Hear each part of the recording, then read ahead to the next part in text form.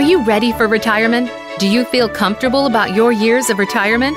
Many women don't feel ready or have some questions that need to be answered. Welcome to Women Seeking Blissful Retirement with Maria Lucasen. We've got some amazing guests and terrific ideas to make sure you are preparing and enjoying retirement. Now, here's your host, Maria Lucasen. Good morning, everyone. Good afternoon or good evening, depending on where you are listening. Welcome to today's show of Women Seeking Blissful Retirement at the Empowerment Channel of Voice America. It's the largest radio platform in the world of talk radio shows. Welcome to all the listeners in the United States and Canada, but also those who are listening in Europe, Australia, China, wherever you are.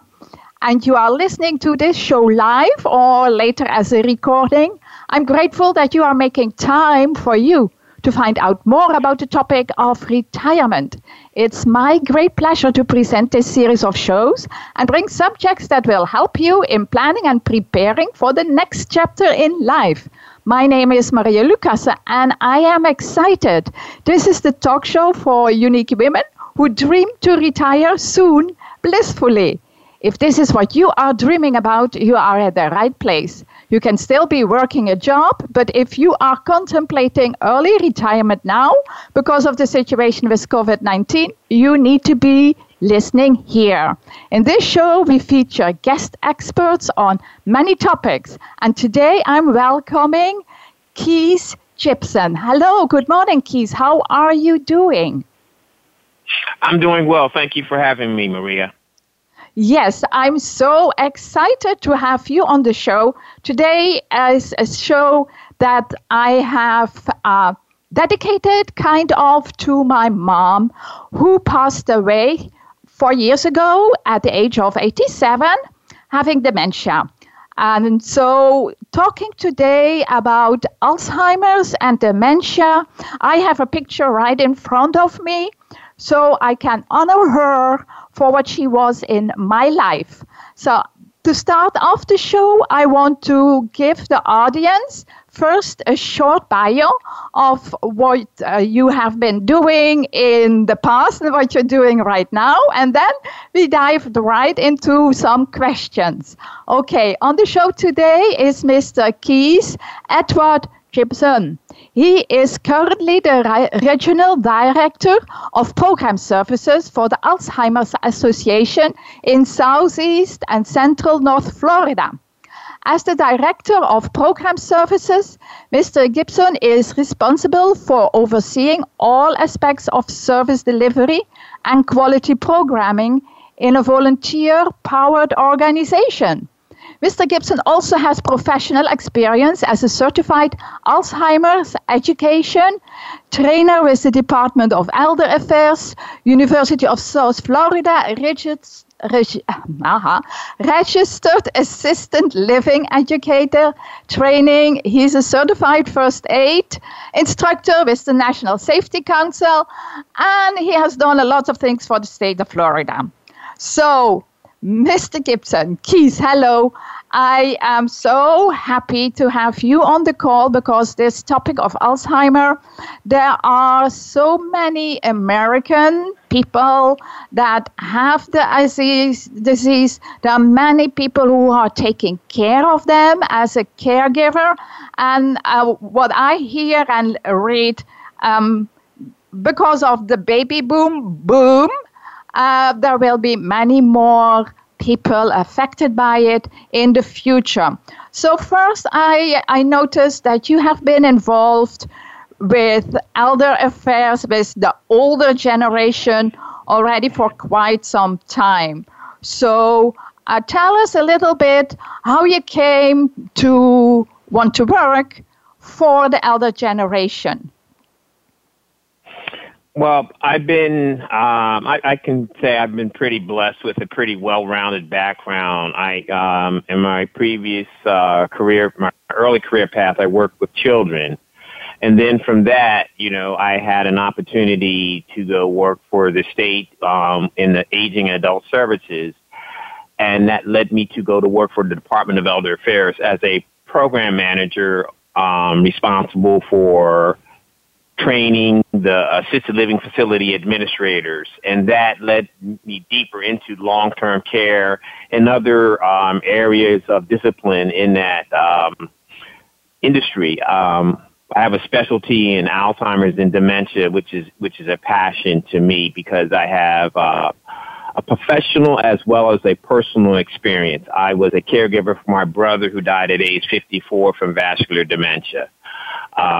One of the things I always share with caregivers, care partners, and individuals with the disease, you have to be a good manager, and you're going to be managing two things. You're going to be managing your emotions, and then you have to manage the disease. You cannot manage the disease if you don't manage your emotions. A lot of times, caregivers focus so much on their loved one's disease versus focusing on the relationship. Yes, that is true. There is not a cure for this disease today, but I'm so excited from looking at all the research that is going on that there will be a way to prevent, slow, and even stop this disease. So I'm pretty excited about that.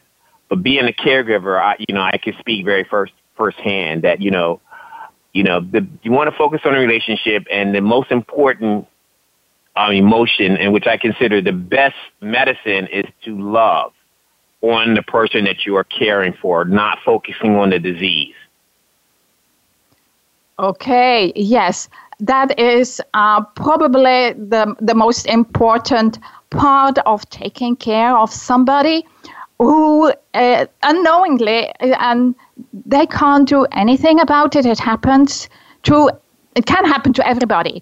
Nobody knows why some people have the disease and why other people don't get it. But if it is indeed a close relative, then loving them, no matter what is happening or how bad it gets, that is a key part. But it's hard for caregivers to take care and to have that front of mind when everything else is happening around it. So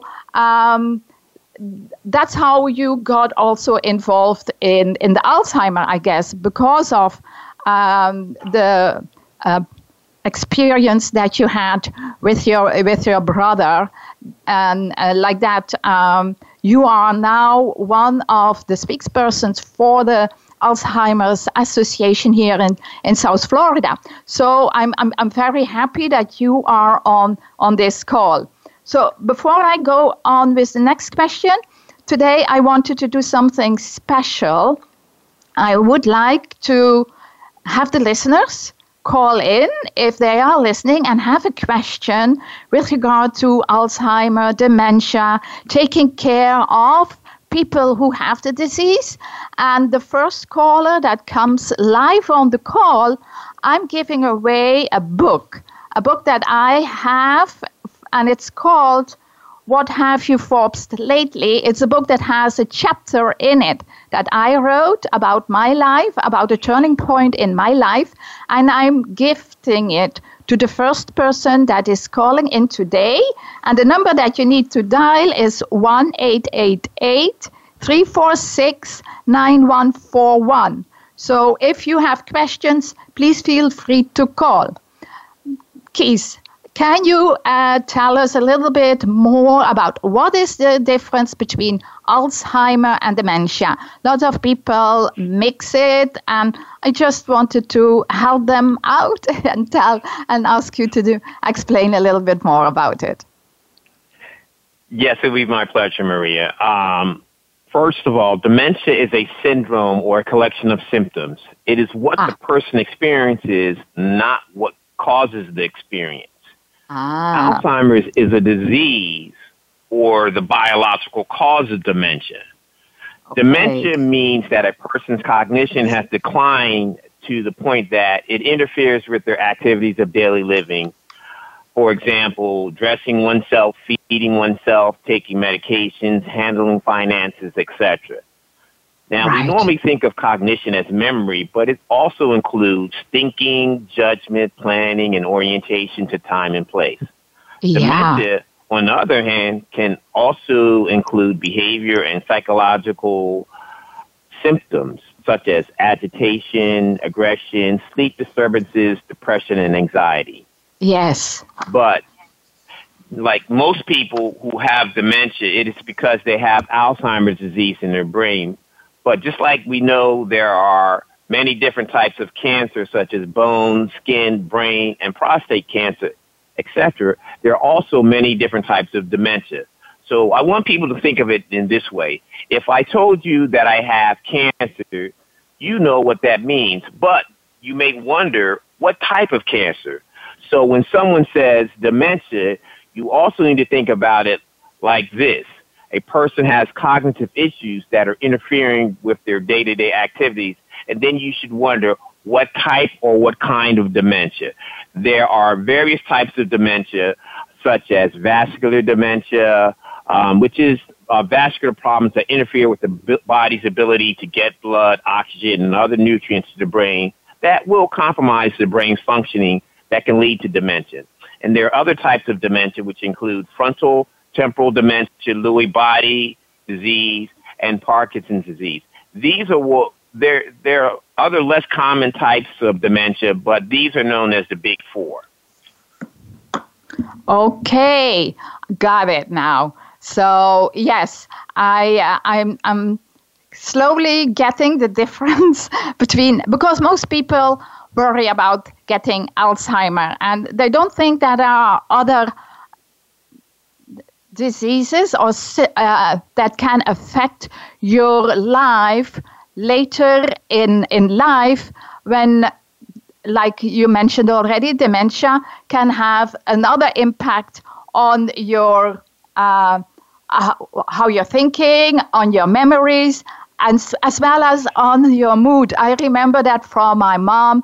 Yes, definitely, there's much more aggressivity in it, anger in it sometimes, what you didn't expect that would happen at somebody, say, who's 85 years old. You would think they are peaceful. But sometimes a small thing could catch or trigger it off.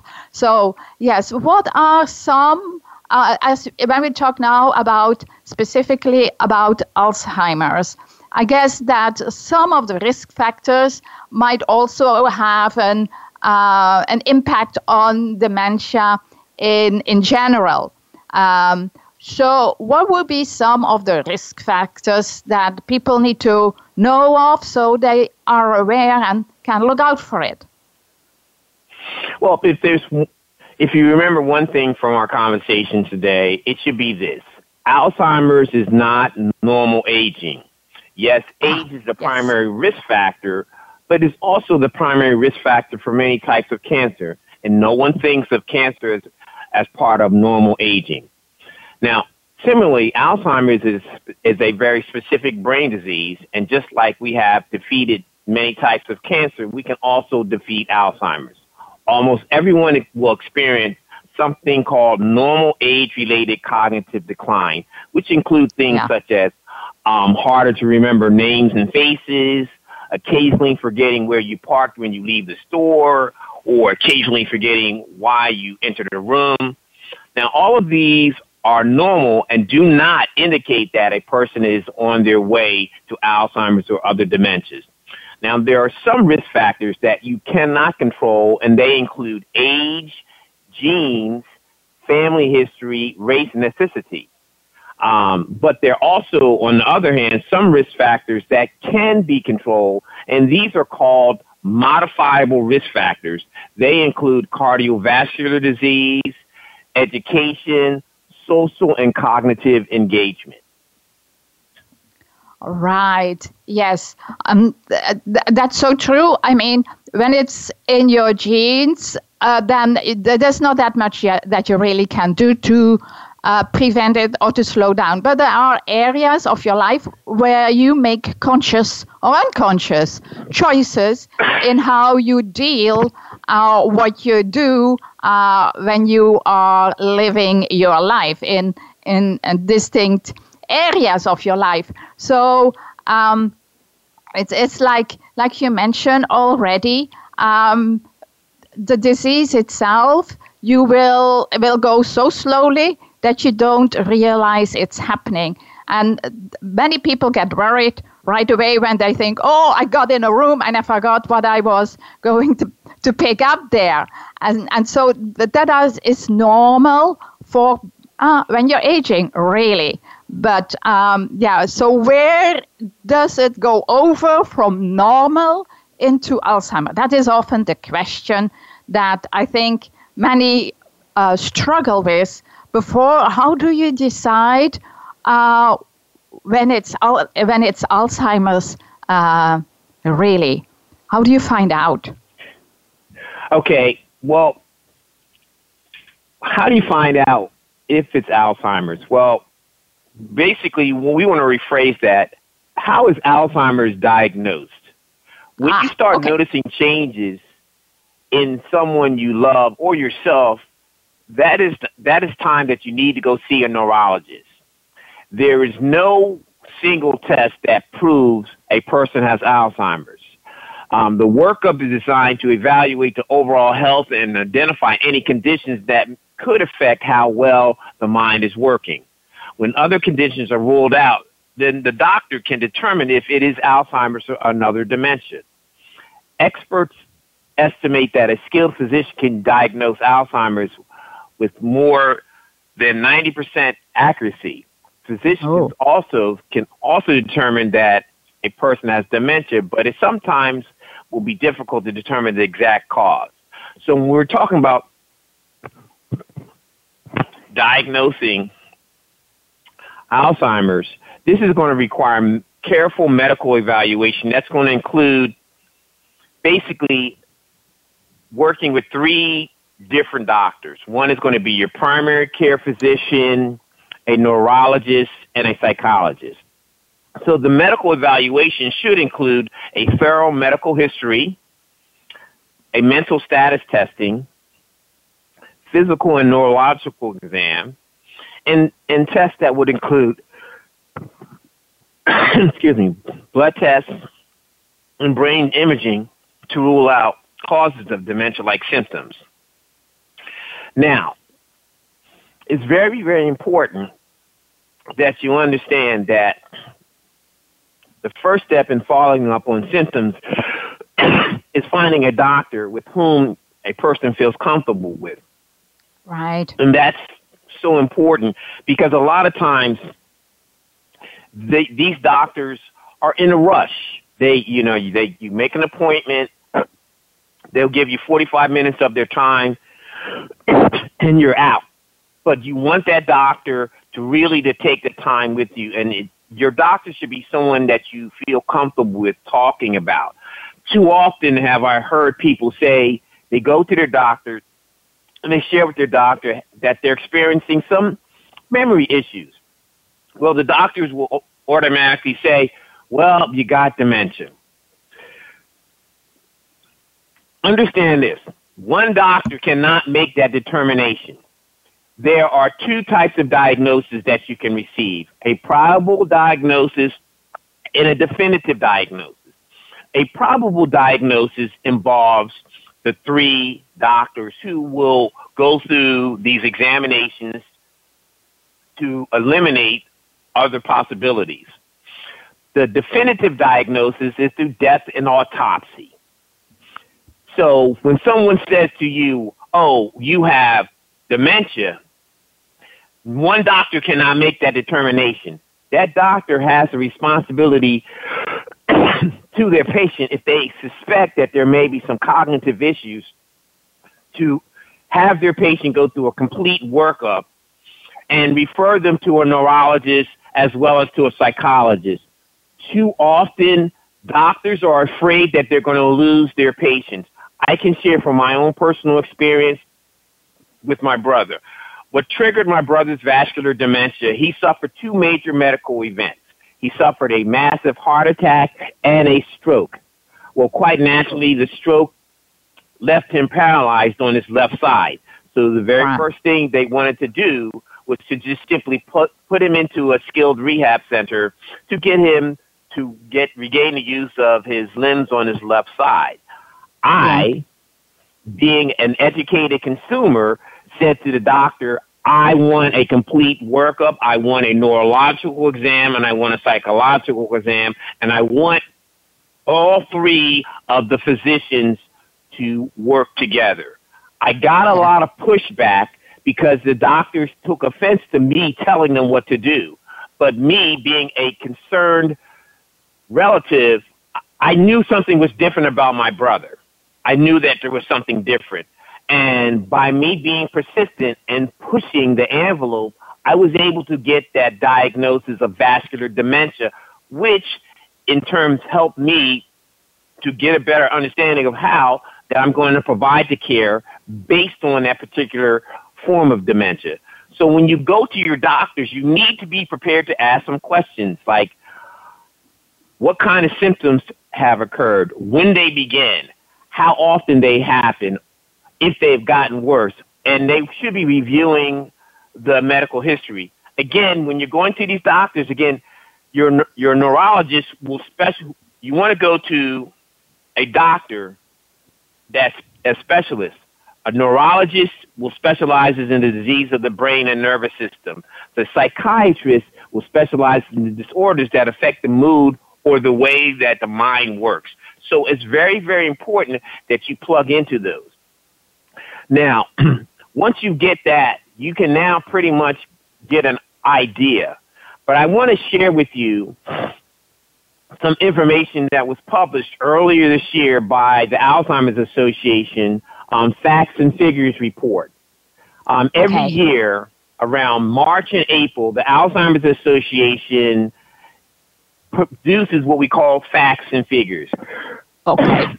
And in this particular report this year, they identified that there is a shortage of specialists that we are facing, and we need to really quickly rectify that. Because if we don't have the proper specialists, we're not going to be able to get an accurate assessment for what's going on. And I can tell you the real reason why people are afraid to get a diagnosis or even to share some of the things that they're going on is that there's a fear of losing their independence. Yes. And one of the things I tell my caregivers and care partners is that your role is not just to be the caregiver, but to be the manager, to be the manager of the emotions.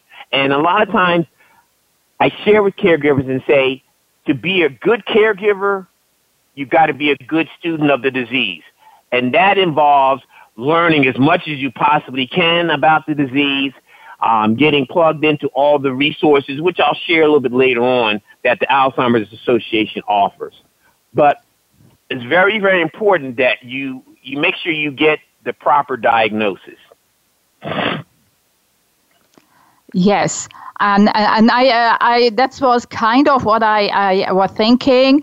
The group of people that is getting older, the older generation, it's increasing drastically in the next 10, 15, 20 years with all the baby boomers getting on age and getting also in the age group of, say, 80s and 90s. And that's where most of the people will show the signs of dementia or Alzheimer specifically if it's going to happen. There are several stages of Alzheimer, isn't it? Could you give us an idea of what the differences are and how long they can take before you go from, say, getting a mild sign of memory loss until you really are having a severe case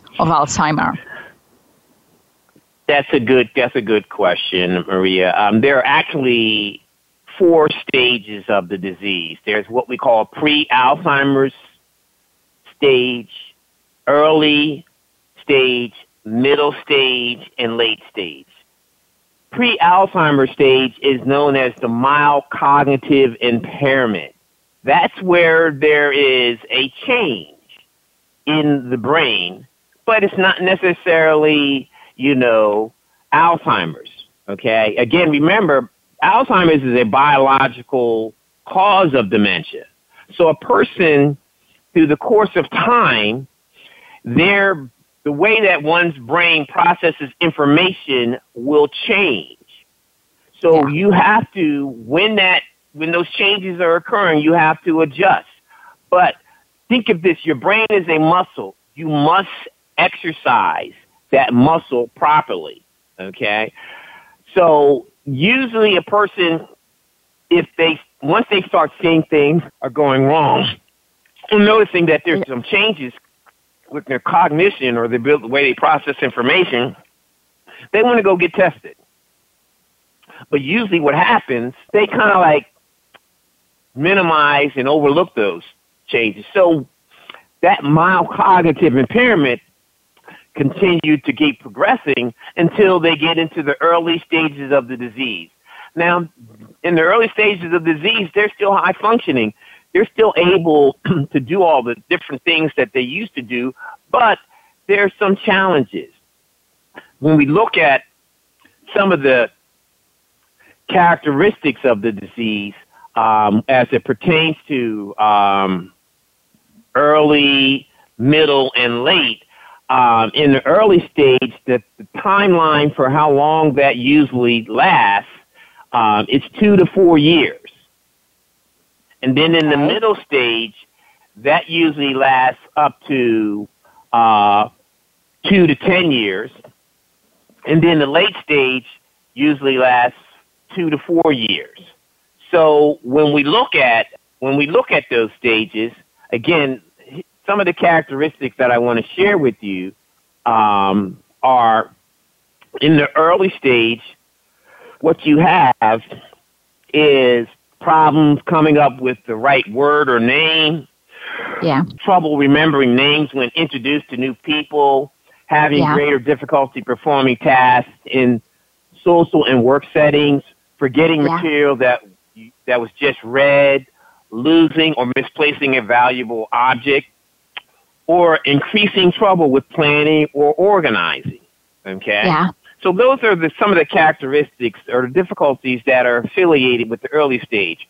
In the middle stages of the disease, what you have here are forgetfulness of events or about one's own personal history, feeling moody or withdrawing, especially in social or mental challenging situations, being unable to recall their address or telephone number or the high school or college from which they graduated, confusion about where they are or what day it is, the need for help choosing proper clothing for the season or the occasion, trouble controlling their bladder or bowels in some.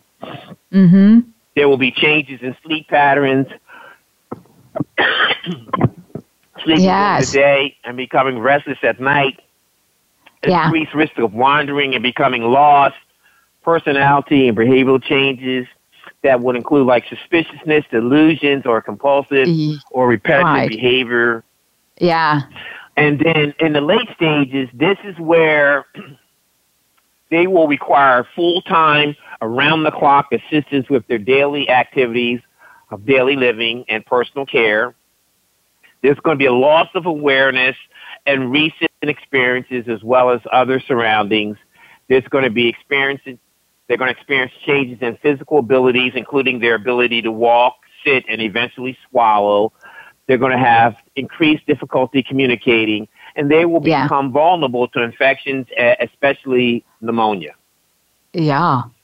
Yes. Yeah. I see the big differences in the type of symptoms really that you can see when it's still mild, where it's only occasionally or not affecting so much of your daily life. But once it gets into the mild station, then there is a lot of impact on how you are living your life, not just for yourself, but also how you communicate and behave and deal with other people in your life.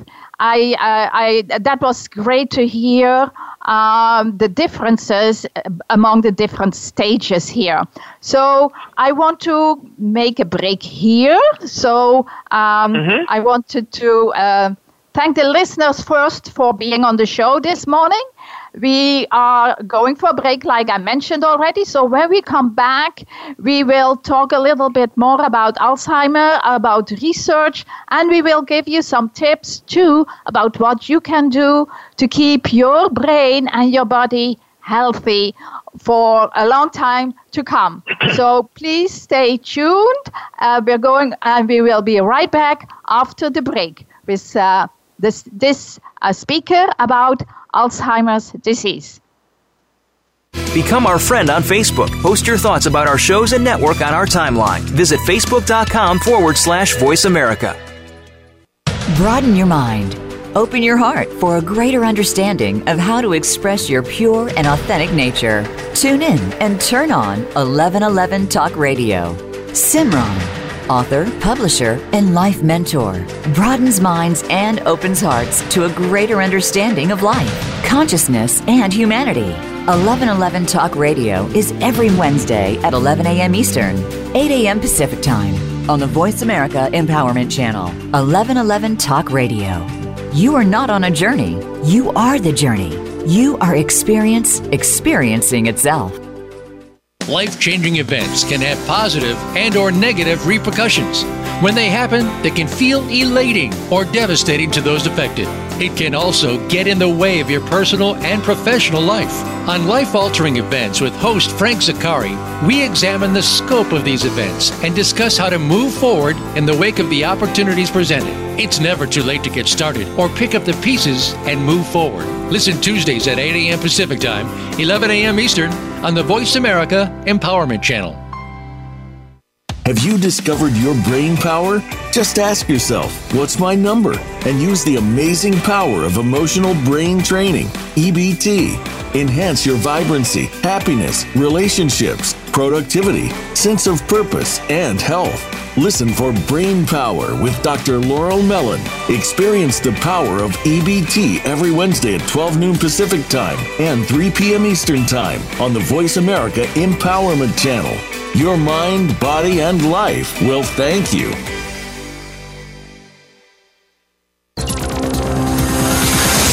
It's your world. Motivate, change, succeed. VoiceAmericaEmpowerment.com. You need to live up to your full potential. You've heard that for years, but now there's a channel to help you get there. Introducing the Voice America Empowerment Channel. Our listeners have told us that they want to be motivated, hear about success stories, and positive encouragement around the clock. And we've responded to you. The Voice America Empowerment Channel is the home of the world's top life coaches, entrepreneurs, and success experts. Listen to the Voice America Empowerment Channel. It's here at VoiceAmericaEmpowerment.com. Tune in to the Voice America Variety channel on the Voice America Talk Radio Network. Voice America Variety broadcasts a diverse array of topics, reaching a global community. Our experts come from all walks of life, and the topics they discuss are everything from current events, arts and entertainment, leadership, parenting, relationships, self-improvement, career advice, and a variety of other topics. Check us out today. You're sure to find something of interest. Voice America Variety. Talk on today's hot topics. Have you had a chance to check out Voice America's online magazine and blog? If you love our hosts and shows, check out articles that give an even deeper perspective, plus topics about health and fitness, movie reviews, philosophy, business tips and tactics, spirituality, positive thought, current events, and even more about your favorite hosts. It's just a click away at blog.voiceamerica.com. That's blog.voiceamerica.com. The Voice America Press Blog. All access, all the time. Have you become a member yet? Sign up now to become a member of Voice America. It's always free and easy. Plus, you get to take advantage of some great member benefits. Get unlimited access to millions of hours of on-demand content across all of our channels. Keep track of your favorite episodes, shows, and hosts in your own customizable library. Find out what shows you might be interested in based on your favorites. Plus, you get insider access with our newsletter. Membership gives you more. Sign up at voiceamerica.com and click register at the top right. We hear just be you a lot these days. But who are you? What is an authentic life? The answer to these questions and more will be answered on the Authentic Living Show, hosted by Andrea Matthews. Andrea will interview some of today's spiritual, psychological experts and will provide her own wisdom to help you raise your consciousness to the level of your I Am. Listen for Authentic Living with Andrea Matthews. Heard live every Wednesday afternoon at 4 p.m. Eastern Time, 1 p.m. Pacific Time on the Voice America Empowerment Channel.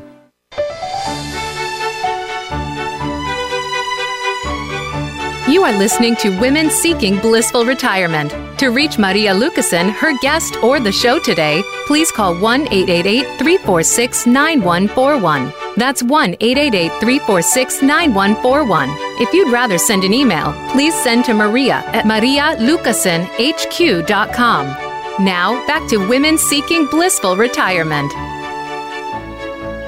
Welcome back, ladies. I hope you enjoyed the first part of our show so far. And if you did, please make sure, if you're listening to Apple, iPod podcasts, or to iHeartRadio, any of the podcasts, to leave us a 5-star review so we will get more people to listen to where we are talking about today.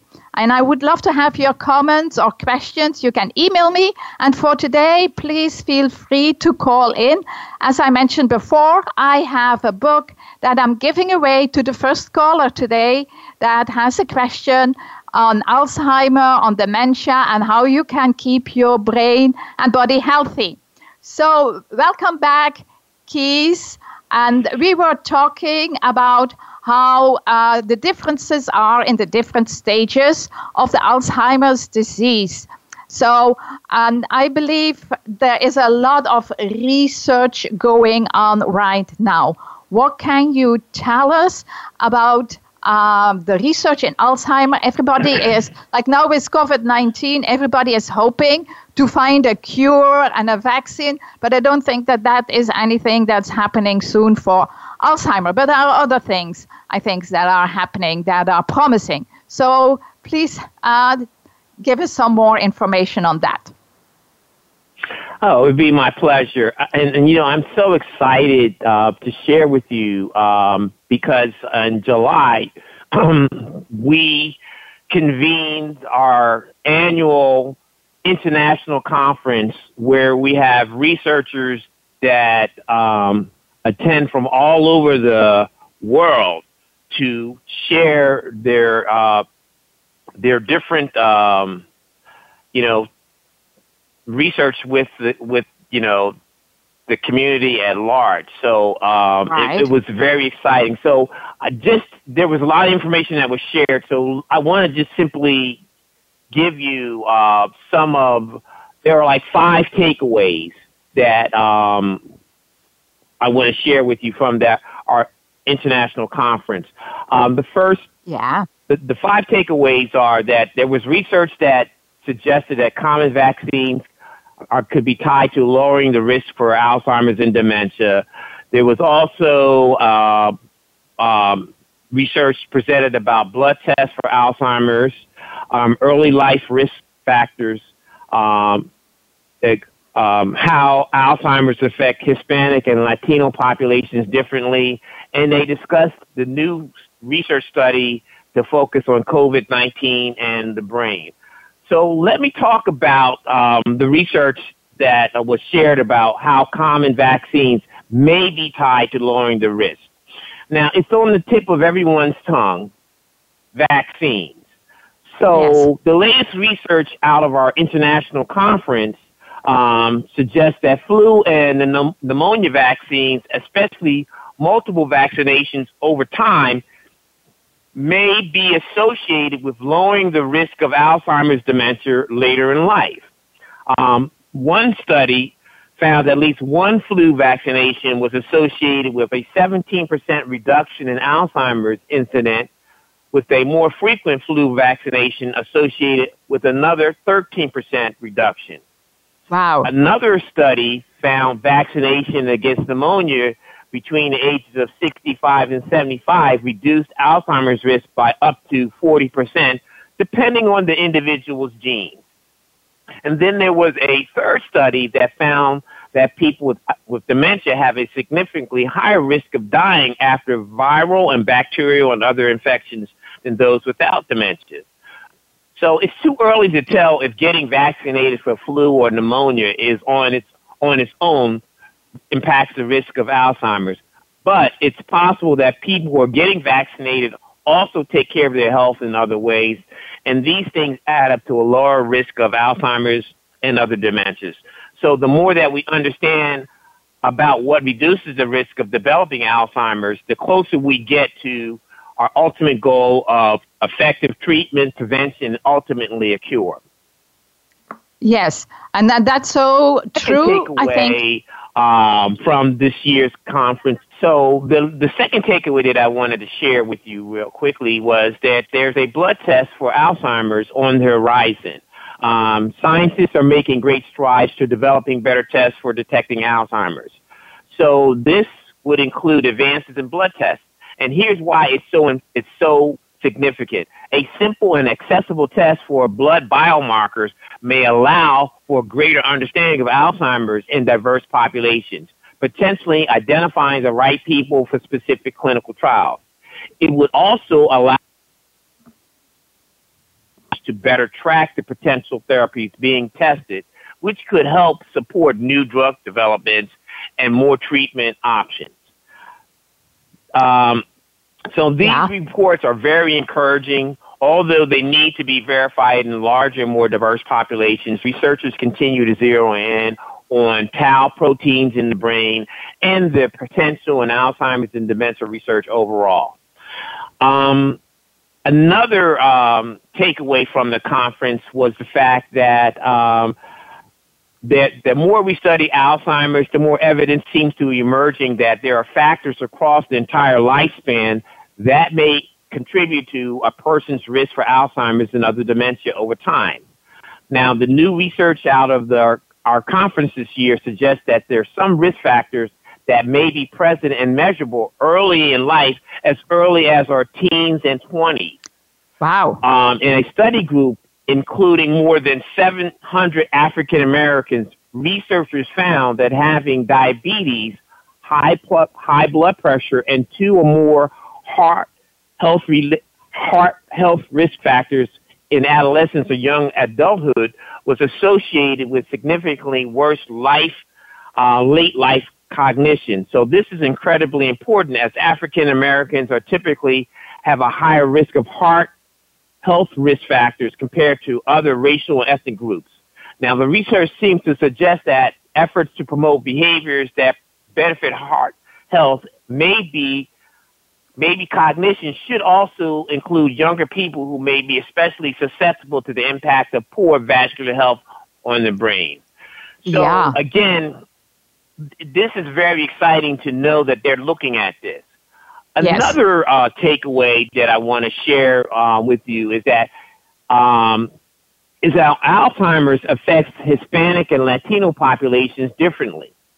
Now, dementia is an under-recognized health crisis in Hispanic and Latin American communities in the United States. Hispanics are about 1.5 times more likely to develop dementia than non-Hispanic whites. Researchers also have reported that the APOE4 gene, this is the gene with the strongest impact on Alzheimer's risk for white European descended populations, appears to have a significantly weaker effect in some Latin American populations. So this seems to suggest that if a person has one or more or 2 copies of the APOE4 gene, it may not mean the same for Alzheimer's risk across racial and ethnic groups. So more research is needed to provide actionable ways to reduce risk for Alzheimer's and dementia, especially in Latin Americans who are disproportionately affected. And then the last takeaway that I wanted to share with you that was revealed at our conference was the new research that's going to be a new research study that's going to focus on COVID-19 in the brain. So it was announced at our conference that the Alzheimer's Association will be conducting a new research study to globally track and understand the long-term impact of the exposure to the COVID-19 on the brain. That's including cognition, behavior, and functions. Now, it was also during the conference that a robust discussion was held that include experts from the Alzheimer's Association, the University of Kentucky College of Medicine, Rush University Medical Center, and the University of Texas Health in San Antonio. Now, there were scientists from more than 30 countries that are looking at to participate in this study, and the World Health Organization will provide the technical assistance as we move this important collaboration forward. We will align with existing studies such as, the Framingham Heart Study and clinical forums from around the world, and to determine how the data is collected and measured. Now, although dementia most likely does not increase the risk of contracting COVID-19, dementia-related behaviors, difficulty following safety protocols, increased age, and common health conditions that often accompany dementia, they may increase. So as the pandemic continues to create additional challenges for people living with Alzheimer's and all dementias, their families and caregivers, especially in long-term care settings where some estimates indicate that more than 59,000 residents and workers have died from COVID-19. The Alzheimer's Association is urging state and federal policymakers to implement new policy solutions that will address the immediate and long-term issues impacting care facilities during this COVID-19 pandemic. So we will continue our momentum in moving research forward and looking forward to the potential results from this study that will be presented at next year's AAIC conference in 2020. Right. Okay. Yes, that's indeed exciting news or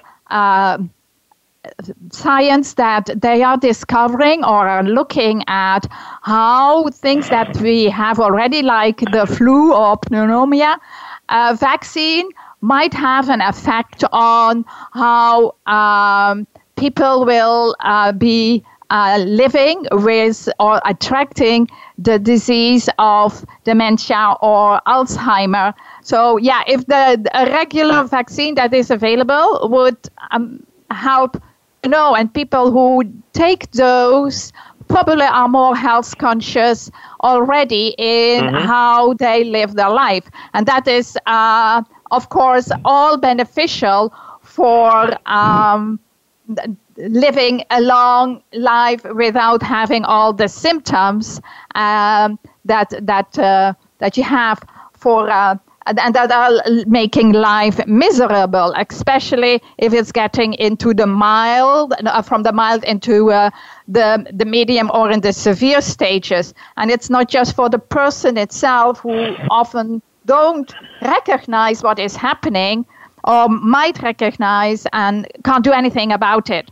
So we have about 3 or 4 minutes left at the moment. So I would like you to just in a short form give our listeners some tips of what they can do in, say, in 3 or 4 areas of their life, how they can slow down, maybe if they have Alzheimer, or delay it in that respect. So can you give some tips on aging well?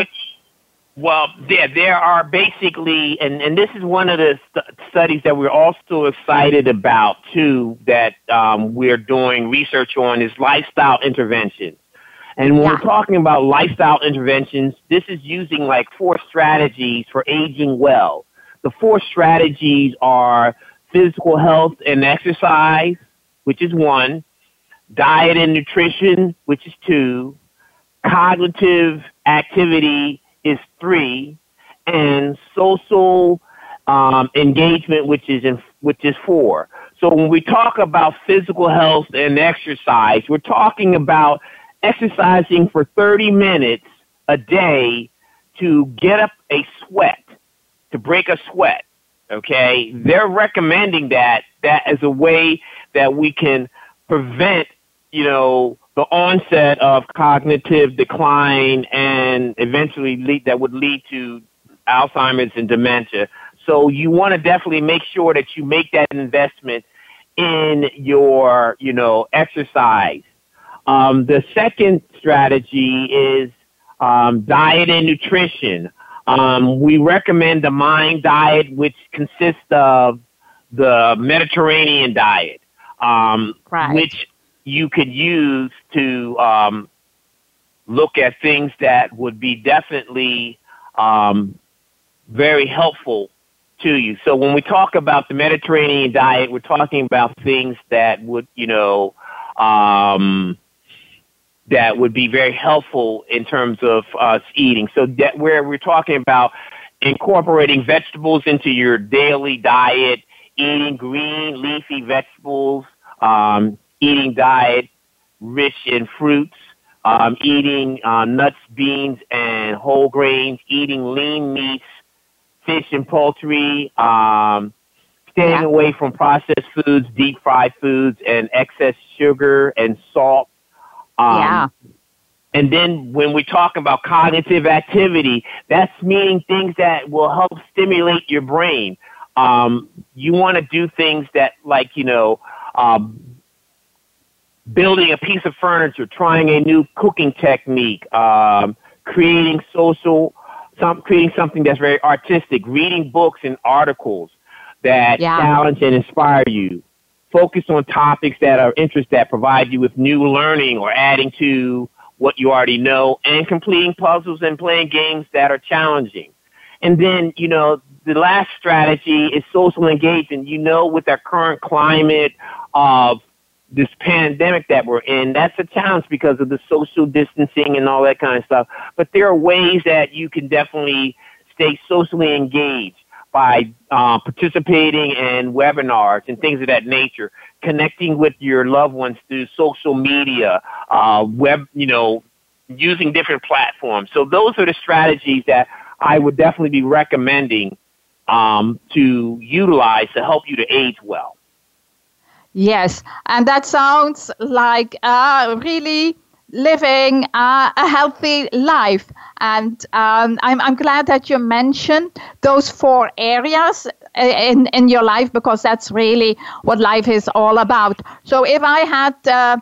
Thank you, first of all, Keith, for being on this call and talking about dementia, Alzheimer, the research that is going on, as well about what people can do. Thank you for being on the call. I have a few minutes, and I just want to mention to the listeners that, yes, think of something in each of the 4 areas that Keith just mentioned: physical, health and exercise, diet and nutrition, cognitive activity, and social engagement. Think about one thing that you would love to do, that you think is that you enjoy when you do it, and plan it for the next week or the next month, and get other people involved in doing it with you together.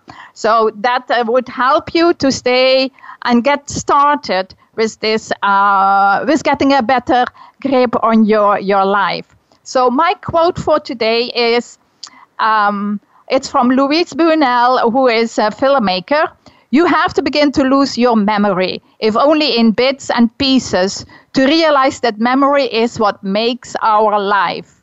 Life without memory is no life at all. Our memory is our coherence, our reason, our feeling, even our action. Without it, we are nothing. So I thank all the listeners to be on the call today.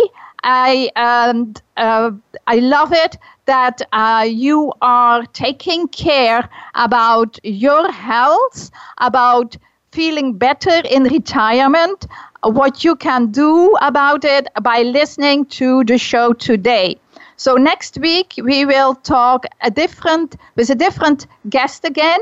Her name is Susan Latremoye, and we will be bridging the gap between career women or business women into going into retiring. So I thank you all for being on the call, and I see and hear and talk to you again next week at 6 o'clock Pacific time. Take care. Bye for now.